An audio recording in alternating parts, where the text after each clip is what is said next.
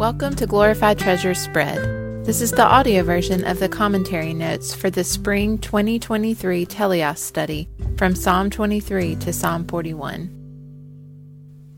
These are the commentary notes for Week 3, Day 4, covering Psalm 28, verses 1 through 5. Psalm 28 is a cry for help. If you've ever found yourself in a moment of deep desperation and in need of divine intervention, Psalm 28 is for you.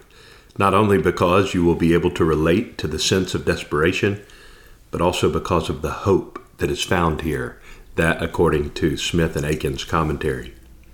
David is likely writing this psalm as a representative of the nation, as a request for help, verses 8 and 9. Psalm 27 ended with David actively waiting on the Lord. What do we do while we wait? We do the last thing he led us to do. But we also pray, which is exactly what David is doing. Prayer is not a fleeting Hail Mary request, but a constant and confident mind and heart condition. Consider Jesus' story in Luke 18 of the woman and the unjust judge. God is not unjust, but he does desire persistent, intimate prayer. David is the champion and example of such prayer. His attitude is one of desperation, begging for mercy. We must understand that God's only debt to any human is hell. Remember that God's own Son paid for deliverance, but was unjustly treated like a common criminal. Should we demand more of God for ourselves? David knows what he is, but he sees himself in an accurate way. He knows that his appeal must go directly to his Lord. He is lifting his hands to the, quote, holy sanctuary. That's the Holy of Holies, the place on earth where God met his covenant people. Or perhaps he's referring to the heavenly Holy of Holies. His request was made on the basis of the blood shed on the altar, whereas ours is based on the blood shed on a horrible cross on Calvary. In verse 1, David refers to God as, quote, my rock, his source of stability. David begs him not to be deaf to his pleadings. He states that if God does not hear his request, he will become like, quote, those who go down to the pit. First, we know that God cannot possibly be deaf, that he hears when his own cry out.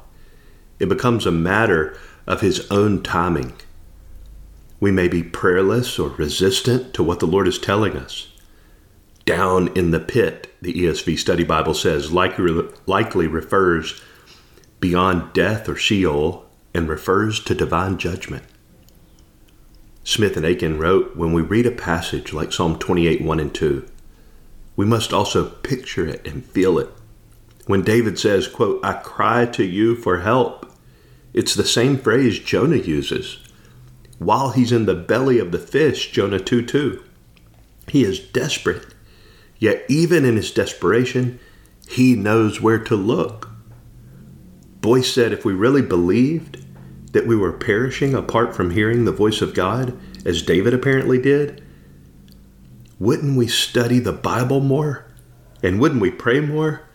Wouldn't we be always crying out to the Lord in prayer and seeking his face regularly through diligent Bible study? The ESV Study Bible said the wicked in verse 3 are not merely sinful, but openly opposed to God.